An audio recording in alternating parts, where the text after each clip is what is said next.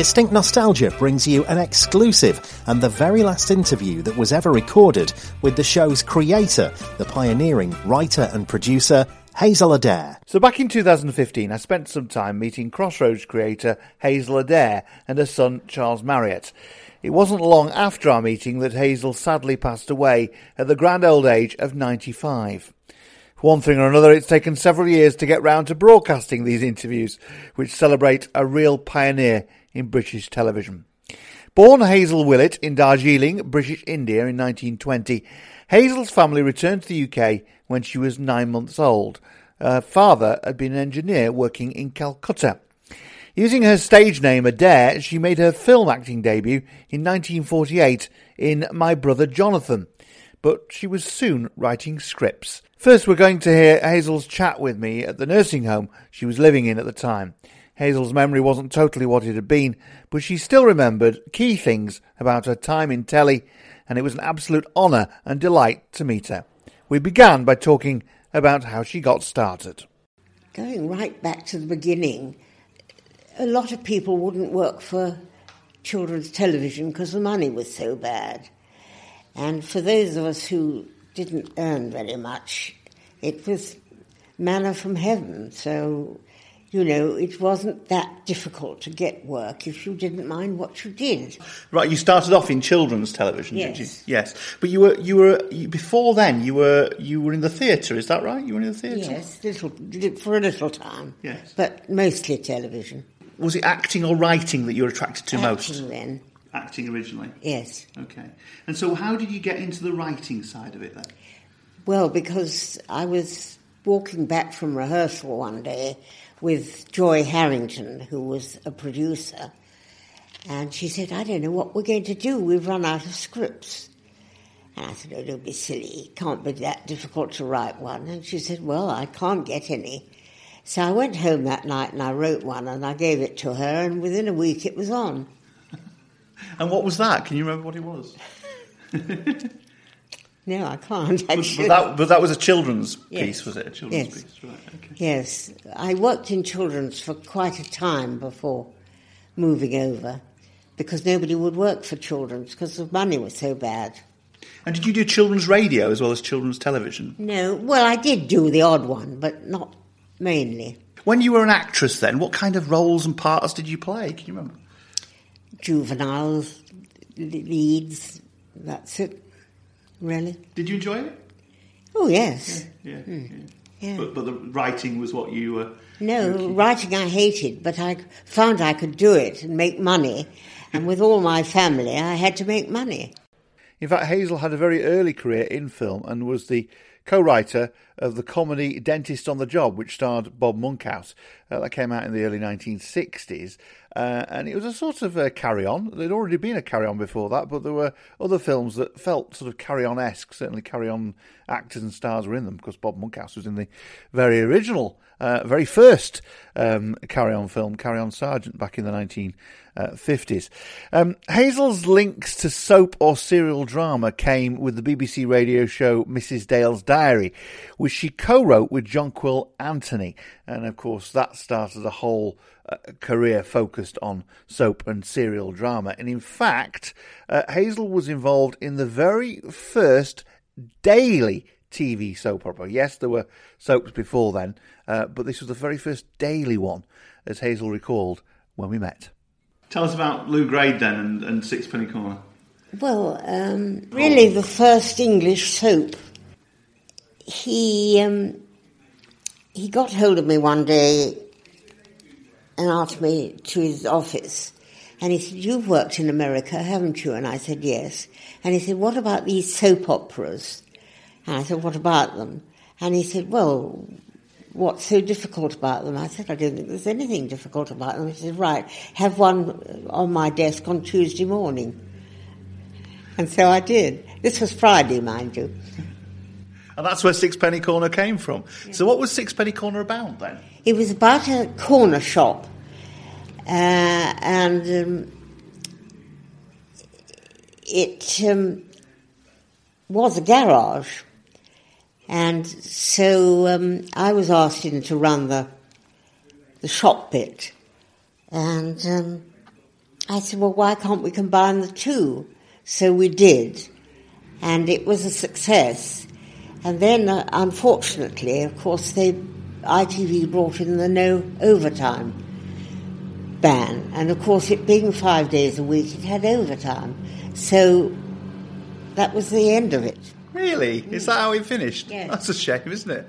So, and was it quite a dramatic show? Lots of interesting things happened? It was an ordinary, about a family who ran a shop.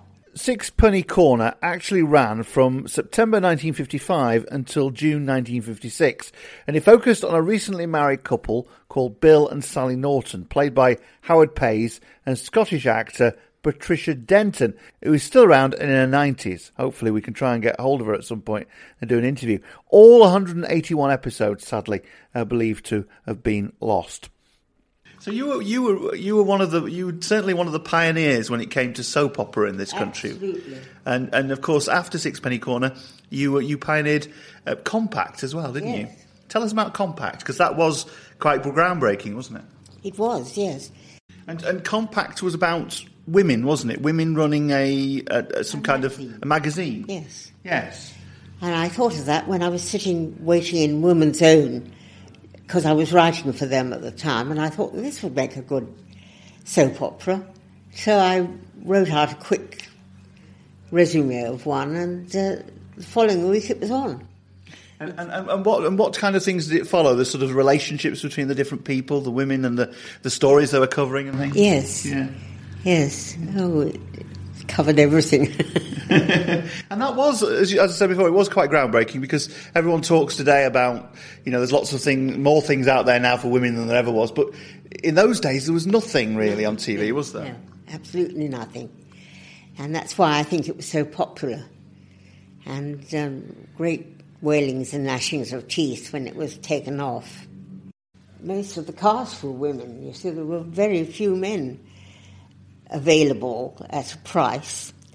And so that's where women got their breakthrough in television.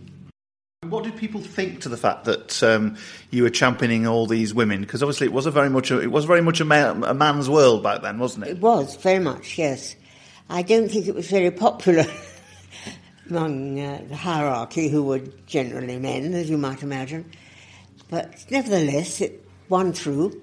Fantastic. And of course, you pioneered not just that; you pioneered other things as well. You were a writer on Emergency Ward 10, which is another ATV production from good old Lou Grade, wasn't it?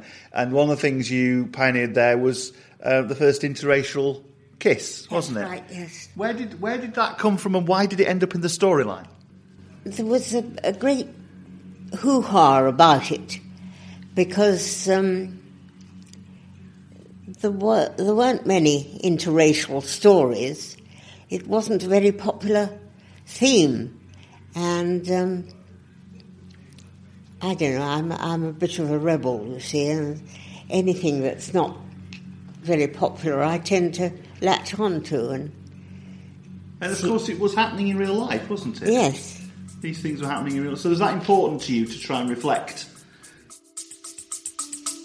We'll be back after a quick break. You still loading them and heating them up with all your single shit you've been dropping. You feel me? Loading them up on. It only takes structure.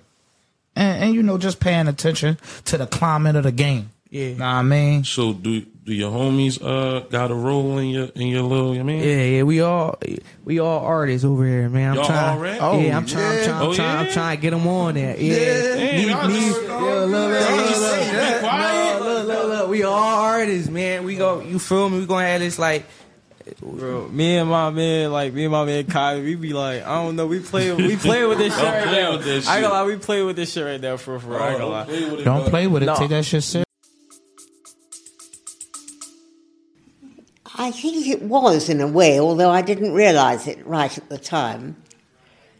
And what reaction did you get? Did they try and take it off? Or? Oh, yes, very much so.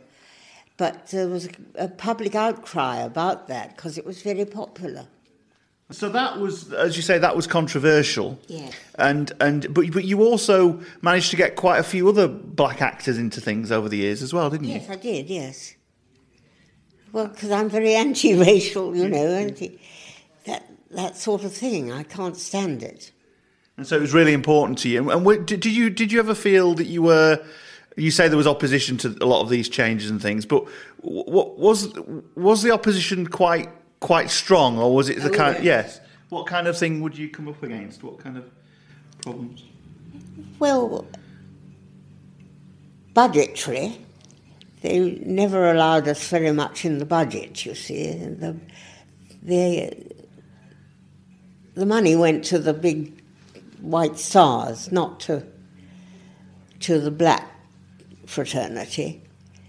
And so we battled quite heavily to get any money to do the shows. So Emergency Ward 10, people think today of Crossroads and Coronation Street and EastEnders and things like that. But Lou Grade was, and yourselves at ATV, you were doing lots of soaps before anybody really thought of them as soaps, weren't you? Yes, simply because Lou Grade asked me into his office one day and he said, why are they so popular? I said, because they get on much more often than others, and it's familiarity. And what was Lou Grade like as a person to work with? Well, I got on with him very well. I know a lot of people didn't, but I did. I found him very amusing. It didn't stop you challenging him now and again, though, did it? Oh, no. Famously, you challenged him over writers' money, was it, or something? Yes. Yeah. Repeats. That, and in fact, I think... well, actually, we got on very well privately, but he didn't like the fact that we got repeats, you see, and I was largely responsible for that. So... and so you took everybody out on strike, is that right, at one point? Yeah. Which wasn't popular, as you might imagine. You were definitely a rebel there. Yes. And how did he react to that? Oh, well, he called me into his office. He's a great one for calling you into his office. And he was teetotal, so you never got a drink. You got offered tea or coffee. I find him very easy to get on with, actually. He had a sense of humour. But he saw in the end that he had to pay up, and you won the day on that, did you? Yes, I did. You were possibly the first female to head the Writers Guild, and so in that sense, you were breaking down boundaries and things, weren't you? You were pushing against. Not that I realised it at the time, but yes, I was. The thing that I know you for, because it instantly hits me from my childhood constantly, is Crossroads, because I always remember your name and Peter Ling's name at the on the credits of Crossroads, and it's great to meet you because that's the kind of thing that I remember as a kid. So tell me about Crossroads. I mean, where was that dreamt up from? Who came? Was it you and Peter that sort of went away and decided this is what you were going to do, or where did the Crossroads idea come from?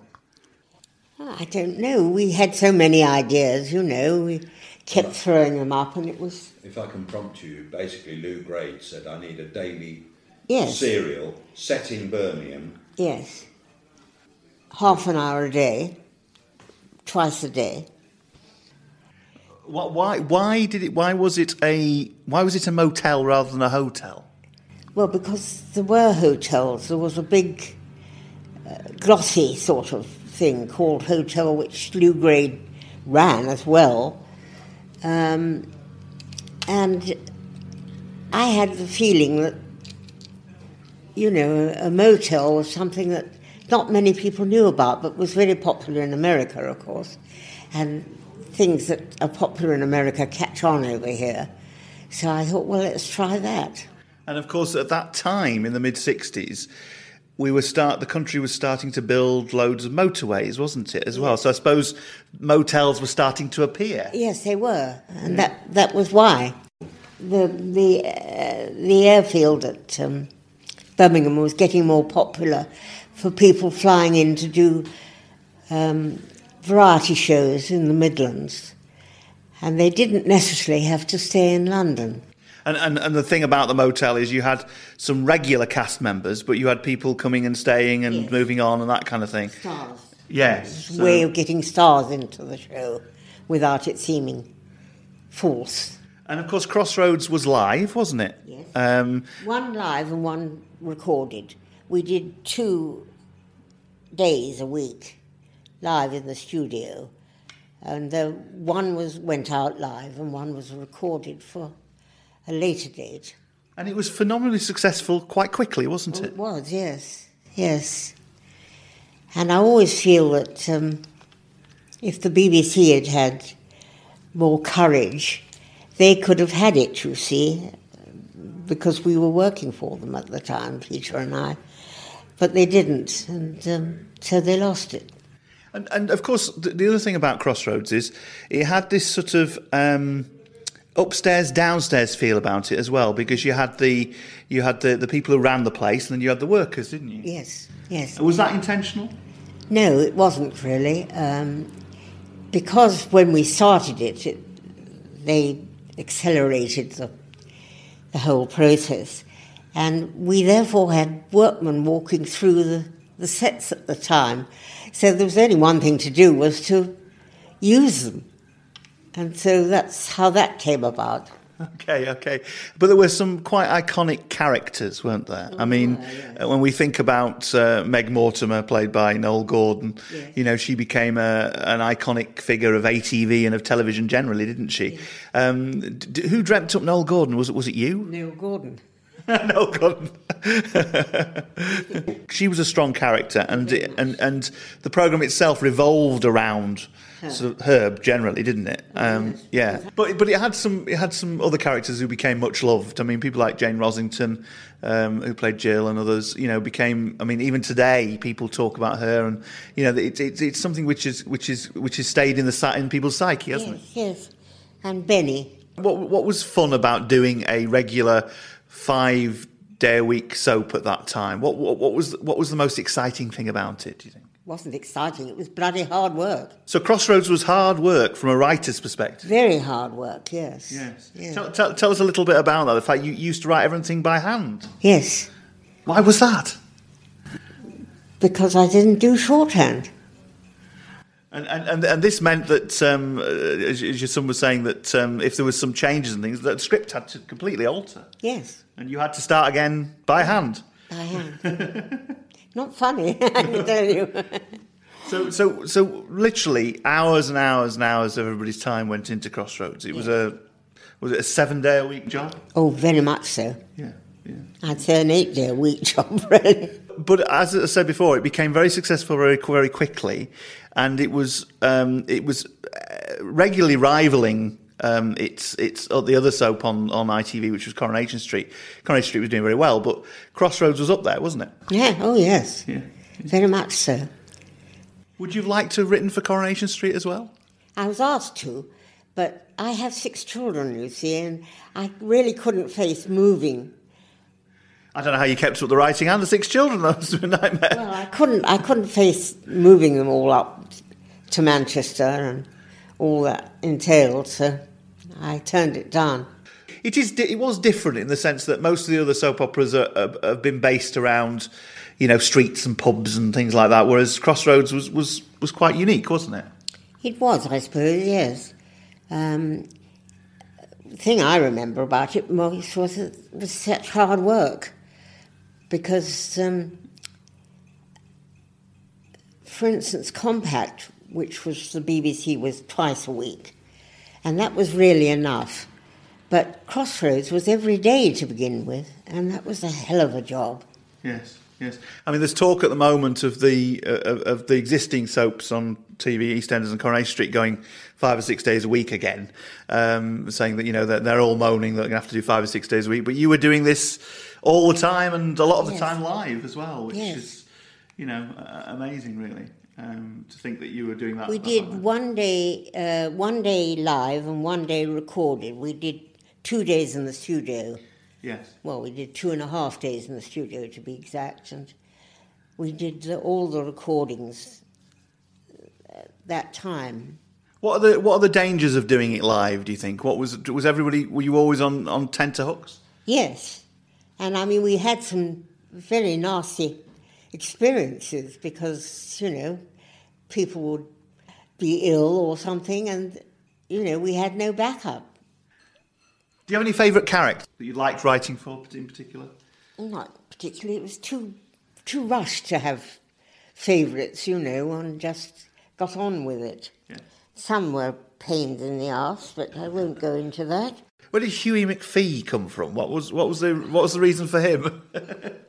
Well, we had this very Scottish actor. I don't know why it was, but he managed to get himself infiltrated into a small part in lots of things, so he was always cropping up. Drove us crazy. But he became quite a fixture, didn't he? Yes. What about producing and writing films then, later on? You did a bit of that, didn't you, in the 1970s? Yes, I did, yes. Very largely because to do films in those days required you to have money. And it wasn't that easy to get money to back films. And if you managed to get any, it usually had very large strings attached, and so one was bound to do what they asked. And what kind of things did you write and produce? Well, you had a partnership with David Frost for a period of time. Oh, yes, I did, He yes. asked you to write. He asked me to write some things, and I did. I can't remember Catherine what. the Great. Catherine the Great. I don't know if it ever got made into Oh, film, yeah. but you wrote a lot that Yes. wasn't necessarily in production. But your big film would have been Games for Vultures. I suppose so, yeah. Starred Richard Roundtree. Yeah. Talk a bit about Games for Vultures and the cast The cast, of Games for Richard Harris, Richard Roundtree, Denham Elliott, Ray Milland, Joan Collins. Fabulous. And did you enjoy being involved in films? No. No? No. Why not? It's very hard work. Did you enjoy it? Well, I didn't really, no. It's very hard work, Yes. and so much of what you want to do doesn't get done because there are difficulties, money mostly. Yeah. One of the things I did see you talking about a while ago, which I thought was quite interesting, was just the difference in terms of working for the BBC and working for ITV and the culture and what it was like. So we could reflect on that a little bit. What was it like? What was the differences in working for the two organisations? Well, BBC was far more structured, and I remember wanting to do a storyline about an unmarried mother, and it had to go all the way to the board of directors to get permission to do it before we could actually write a storyline about it.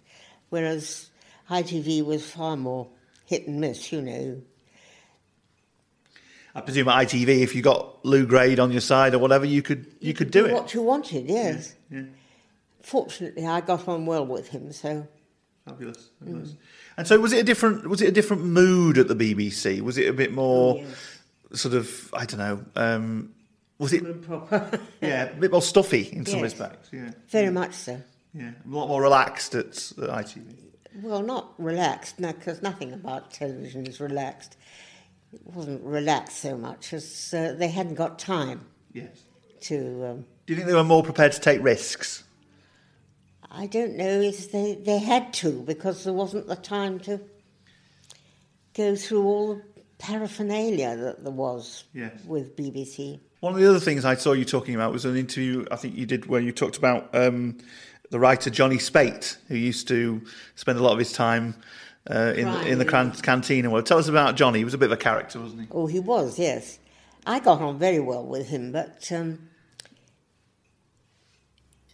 I found mostly that was because when we had script conferences, of course, after we had briefings and so on,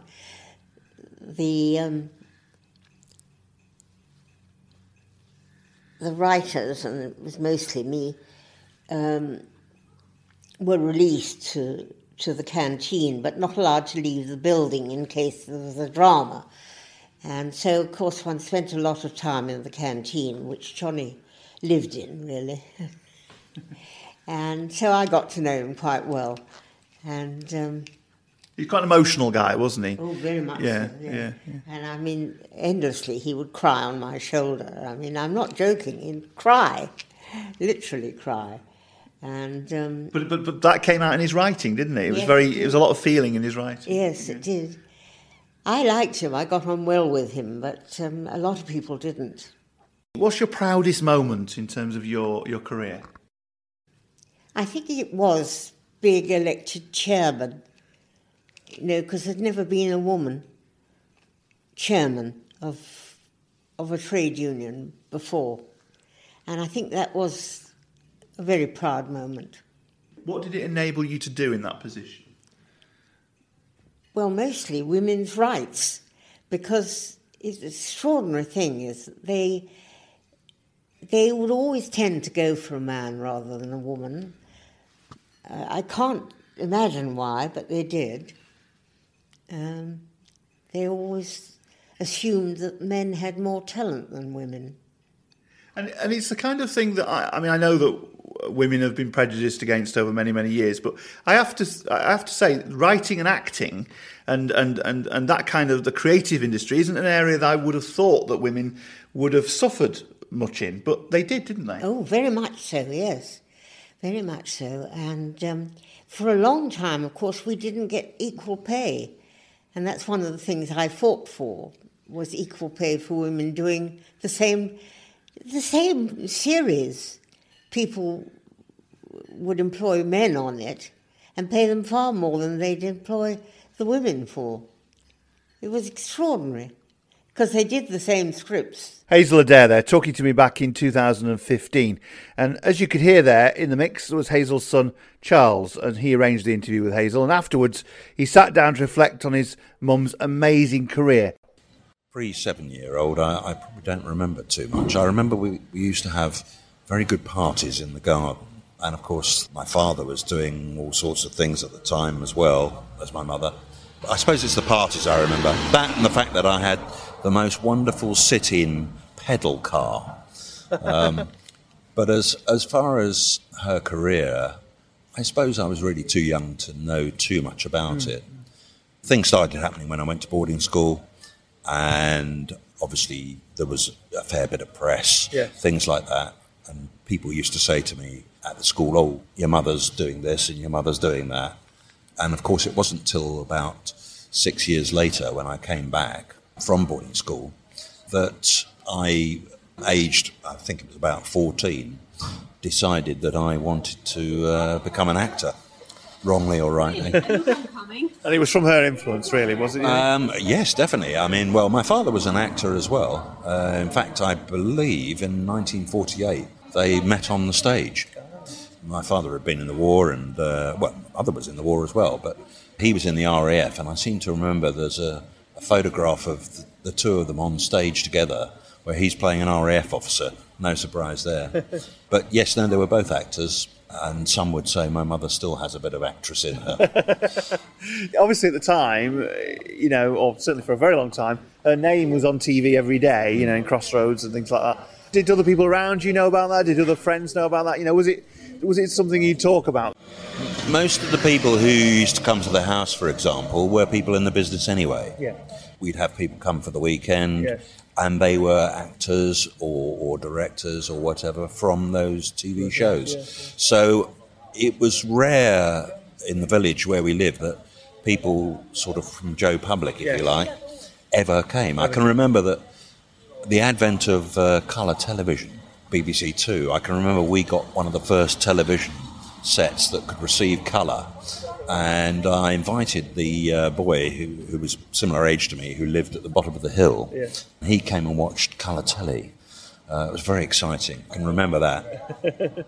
So looking back at your mum's career then, some of the things she talked about, let's just highlight some of those things. Going way, way back, she did start off as an actress, didn't she? How did it all begin for her? How did her career start? It's a difficult one because I don't really remember too much. She never really talked about her actress thing, although there is this most marvellous photograph of her as an actress, and she was a very stunning Hollywood-looking lady. But I think she did rep at the end of the war. I think, my father was demobbed or whatever, and I think that how she sort of went from being an actress into writing, I'm not quite sure. But she was definitely sort of a showbiz kind of person. But the way she talks about it seems, to be honest, the way a lot of people talk about things of that generation from this particular field of work is that things literally just happened. You took your chances. You said, I can write something, and they gave you a chance, and if you managed to live up to expectations the first time, off you went. The thing about my mother, one of her strengths as far as script writing is concerned, that back in those days, dialogue was very strong. And because she'd been an actress, I think she understood the whole thing about characters and putting over dialogue in a meaningful way that seemed natural. And of course she was around at the BBC in its formative period, but then of course as she grew into that, ITV emerged, and she was able to compare the two very, very quickly, wasn't she? And she was one of the few women really who were around at the time who were making any decisions fairly early on, so that must have had an impact both on the industry but also on her life as well, because she had to react to that, didn't she? Yes, I mean, for example, Sixpenny Corner, which was the first ITV series, which was started transmitting on day 2 of ITV. That was like a soap, wasn't it? It was the very first soap. I think they ran for 15 15-minute episodes. And in fact, my father directed one of the episodes. Live, probably, as well. They probably were. Yeah. But the thing about it was that the co-writer, John Quill Anthony, was regarded as an author. She was a very good author, but not necessarily so hot on scripts. So they actually did them jointly, and I think they took half the episodes each. But it was probably more because it was the first opportunity where you had actors delivering real-life situations on television. So dialogue, of course, was very important. Now, that was a first, and your mum was known for lots of firsts. Well, she has become known, when you look back at her career, for lots of firsts. Maybe they weren't celebrated at the time, but she developed the first soap opera or drama, which was solely about women, didn't she? Compact. Yeah. Yes, it was a very well-known BBC series. Probably, as you say, the first serious one that championed women in business, which for the early 60s was quite unheard of. I mean, it was quite unheard of, to be honest, my mother being in the position she was. Now, I can remember there were endless articles about how does she balance a family life. Oh, really? No. And I mean, it was not unheard of for us to have journalists, press photographers, wanting to know how she could possibly maintain this kind of level of work and have a family at the same time. But Compact spawned, of course, a lot of now well-known actors, people like Carmen Silvera, sadly no longer with us, but people will remember her as Edith in Hello, Hello, and Frances Bennett, who played Gussie, Robert Fleming, who appeared in many, many very well-established films like The Battle of Britain, things like that. So that particular programme spawned a lot of good actors that went on to, of course, do all sorts of other things. And she liked taking risks, didn't she? She was a big risk taker. Yep, definitely. People had a lot of respect for her. And I mean, in a man's world, and it was very much a man's world, some would say it still is, it's quite unheard of, really, for a woman to have the kind or attain the kind of position that she did in the world of television. Why do you think she did? Why do you think she managed to stay there so long? And what was it about her? It's difficult when you ask a son something like that. But go on, you could be biased. No. I think, truthfully, she was very good at what she did. And I think there were not too many people around who were capable of... One of the things that she was very good at doing was inspiration. She could come up with something very quickly. She was extremely good, I've already said. She was very good at character-driven stuff, where she would establish a situation, establish these characters who were very different, who came together in various scenes, and their characters came out, if you like, through the dialogue and how it all interweaved one episode or whatever with another, So the continuing drama, if you like, I think it was called. Yes, probably. It was. She was extremely good at doing that, and I think particularly as back then there were probably only a couple of them, her and her partner Peter Ling, who also co-wrote with her an awful lot. Nowadays, I think for something like EastEnders, you've probably got about 10 writers. Loads of people, absolutely, yeah, absolutely. So, Emergency Ward 10, she wrote for, of course, and she was pioneering on that as well, because she did the first interracial kiss, which we interviewed Joan Hooley about recently. When you look back at it, it was, by today's standards, it's a very tame thing, really, in terms of a bit of a peck more than anything. But back then, that was a huge moment, wasn't it? Absolutely. I think, for... It was a battle for her to get that on air, wasn't it? I think it was. She always said, I think that when she submitted the script, they must have looked at her. And, I think it went right to the top in terms of, well, are we going to do this or not? As you say, now, with hindsight, you'd look at it and say, well, what was all the fuss about? But it was the fact that something that back then wouldn't necessarily have been openly accepted and perhaps even, dare I say, frowned upon, suddenly was there on your television screens. Yeah, and she pushed the gay side of things as well, didn't she? She pushed that through as well in certain areas. Yeah, she's one of those people who, I suppose, it's just, she just likes to reflect what's really going on out there, The thing that she's probably most known for, really, is Crossroads. And I know she didn't write all of Crossroads, she was the creator and did quite a lot of it, and obviously it went on for a long time. And when we spoke to her, she seemed to sort of, I don't know, obviously I know the situation with your mum at the moment, but I detected a sort of love-hate relationship with that programme, because it went on for a long time, of course. What was your impression as to how she felt about Crossroads? I think the circumstances under which she was asked to sort of, could you come up with this by Lou Gray, and it happened pretty quickly. It's probably one of the most chastised series of as well. But people have very short memories. It was live. She and Peter Ling did come up with this scenario. 5 days a week at one point. And it was a punishing schedule. By anybody's book, to have to write that many scripts, and it was live at the start.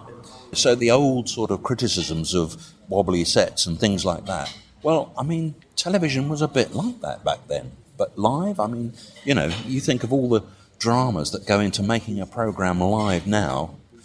God, the rehearsal time and God knows what, and things can go wrong. But it was well loved, of course. People still love it today. It's been back, they've brought it back twice. Yeah. So, it's one of those programmes that, it has a cult following, doesn't it? And you say 5 days a week, 25 minutes or whatever it was every evening. It had a particular format to it as well, didn't it? There was always, a little jingle at the beginning. You didn't have a long theme tune.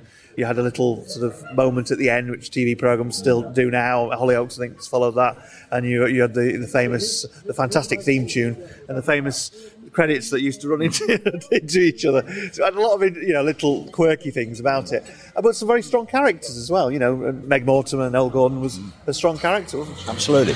And the other thing, as I've said before, coming up with something set in a motel, which was quite an unusual thing, of course. It was the start of the motorways around that time. Was a perfect vehicle for characters to come in and out. Yes. So if somebody only came in for a few episodes, that was fine, but you did have a core set of characters. Yeah. But who can ever forget Amy Turtle? Absolutely. Or David Hunter. Yeah. Absolutely. So, looking back at it and having talked to your mum since then, did she have an affection for the programme? Was she proud of Crossroads? Secretly, I think yes. I think she's being very modest, actually. I think she's very modest about her whole career. Yeah.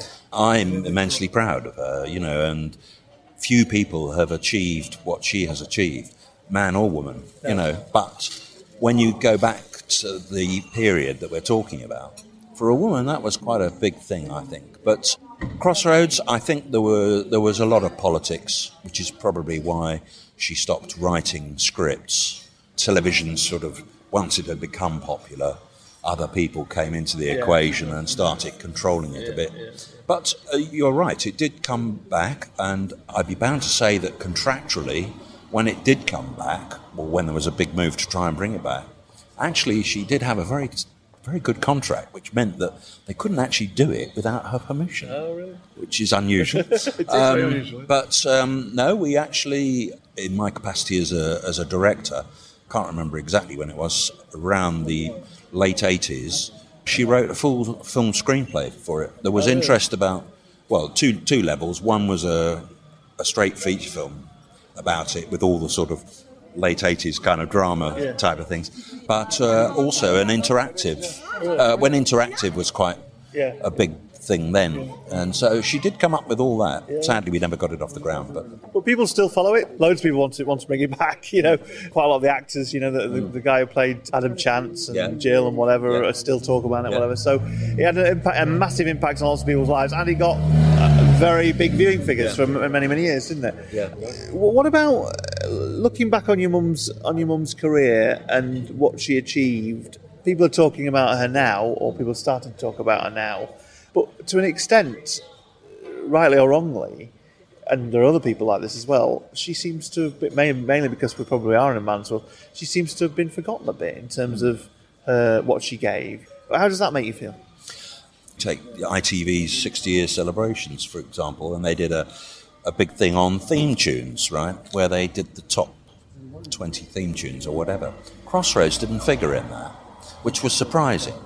But I think the problem is television is such a fast-moving thing now, and back in the, say, the late 80s when we were trying to get, say, Crossroads, the film, going, the sadness was that people would look at her writing and go, well, it's a bit old-fashioned, which I suppose, yes, it was. The sadness for my mother is that she never really got the opportunity to keep doing it. She would still write, even in her late 80s. She would still write just to sort of do things and write features. She was still very keen to make feature films, and indeed I directed a film that she wrote and produced, which we made in Rome and South Africa, which was great fun. Quite difficult being a director of a film that your mother has written and produced. I always remember the wonderful story about that, which did it on schedule, everything, you know, and I used to have these regular meetings about, maybe I was a day behind schedule and I would send the budget over a wee bit, but I got it all back anyway.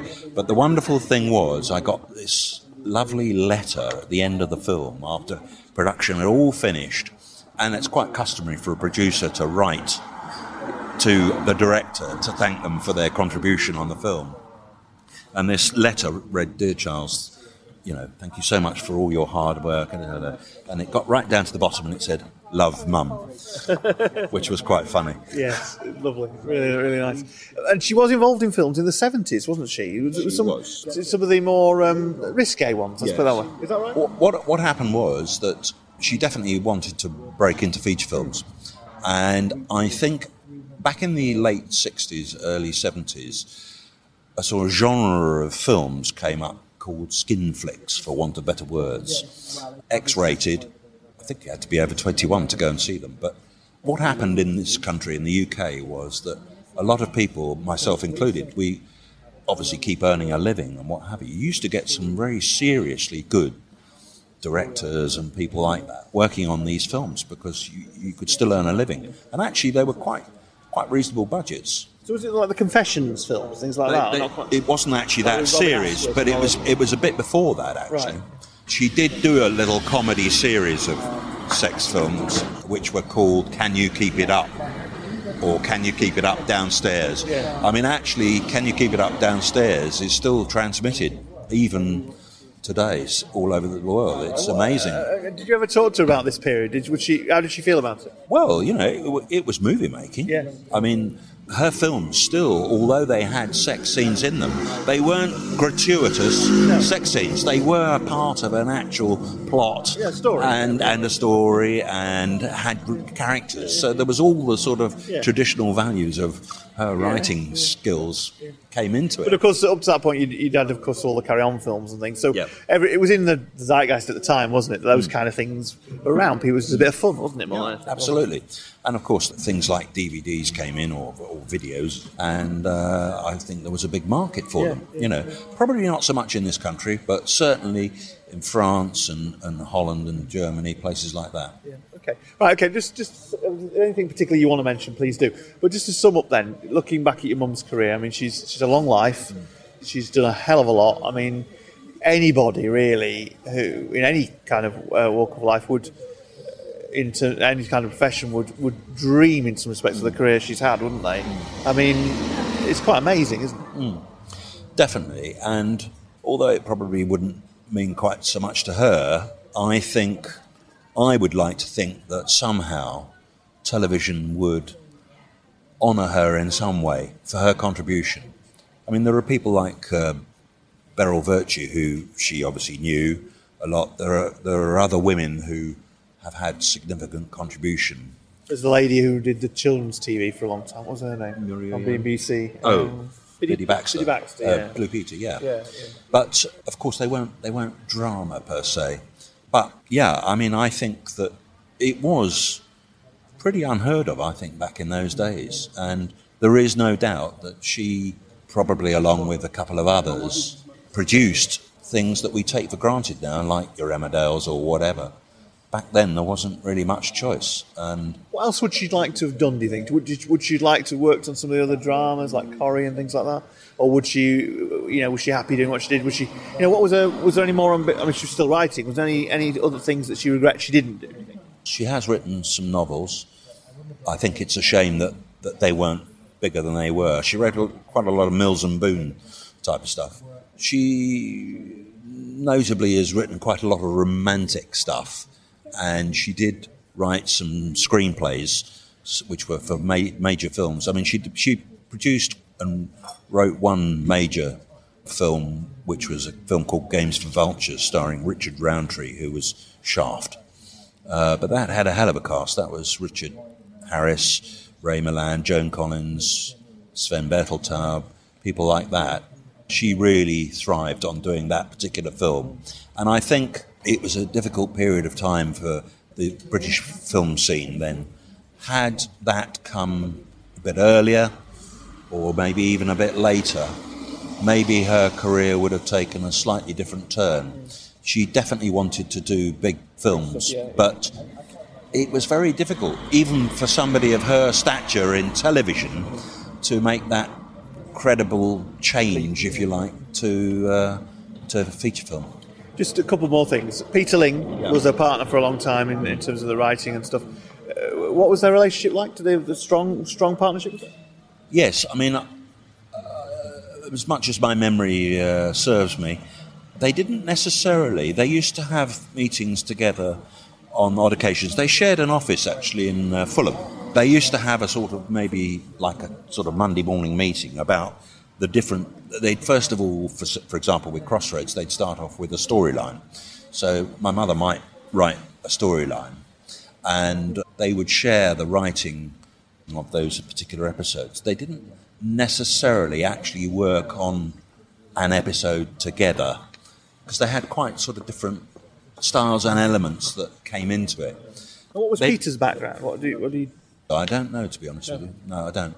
But he was a very tall man, very different to my mother, not quite so gregarious. Yeah, they would work in different offices but in the same building, and they just used to come together. But they didn't see each other much socially, really. And your mum famously stood up to her boss, didn't she? Tell us about that. The Lou Grade story, yes. Lou Grade obviously came to her ATV and wanted this daily soap opera, which became Crossroads. But yes, I mean, he was a very formidable character. The mere mention of his name, even now, with his nephew, Michael Grade, sort of people shudder. Yeah, he was not a man you argued with. But somehow they had this extraordinary relationship. I think he had a huge amount of respect for her. I can remember going to some big do at the Dorchester, which he was at. He would remember her with great affection. But yeah, there are a few people who've, I wouldn't say stood up to. She persuaded him to... on the writers' side of things, on the wasn't it? writers. To pay the writers. No, absolutely. And writers today owe a lot to her for campaigning to get a good deal. And just one final thing. What about talking about Crossroads? Because obviously there's a big cast. There's lots of people who are larger than life. Noel Gordon. You got the impression that she owned ATV. Didn't you? Did she get on with the people in the programme? Was there a good friend relationship there? I think the actors that unusually in her position, she might well write a character and suggest a particular actor would be good for it. And of course, she did have a sort of repertoire of people who she liked and thought would be brilliant to do that particular character.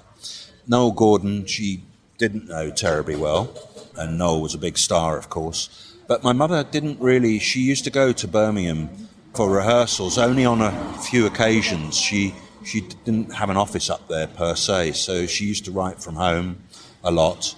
And then scripts were sort of delivered because, there was no internet or anything to send them electronically. So she only really got involved in rehearsals and things like that very few times, really, considering it was a daily serial. Do you remember, obviously I know you were at boarding school, but do you remember when you were at home, do you remember scripts being delivered and her being involved in all that kind of stuff? Famously, which people find very hard to believe, my mother used to write in longhand. Never, ever used a typewriter. She always wrote in longhand, which proved an immense problem. We used to have this woman locally whose name was Vicky, who got very excited because, of course, she used to be able to see scripts. She used to type scripts for my mother. Constant clack, clack, clack, clack, clack of the typewriter. But she got to tell the storylines. That's right. What happened was, because she had to write so much and she needed sort of peace and quiet, and we were all very young as children, she bought a caravan, almost a slightly sort of dilapidated looking thing that sat at the far end of the garden. And she used to go in there religiously at about 5:30 in the morning, because that's when her sort of creative juices were going well. And she'd sit in there, and I used to have to take the odd cup of tea. And you'd just see reams of paper, and how she never got writer's cramp, I don't know.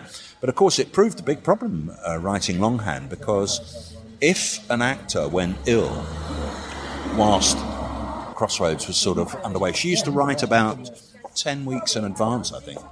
Well, if somebody went ill and they had to write them out of it, all those scripts had to be changed. And of course, longhand, So I give you that thought that... she probably did nothing for Brazilian rainforests in terms of... Did she never change into... Did she always write longhand? Always wrote longhand. I think she felt that somehow that sort of actually physically touching and writing something, that I actually sort of put... I don't know, some of her went through the pen, and... I think she should have been sponsored by Bic or somebody. Excellent. Thank you very much indeed, Charles. That's brilliant. And it was an absolute delight to speak to Charles Marriott and to Hazel Adair some 7 years ago now, would you believe? What is great, of course, is that interest in Crossroads has never waned, really, and it's great that ITV are putting faith in the story once more. Hazel Adair and Hazel's son Charles talking to Ashley for Distinct Nostalgia. And keep listening for some bonus Crossroads treats. Distinct Nostalgia, more than a podcast.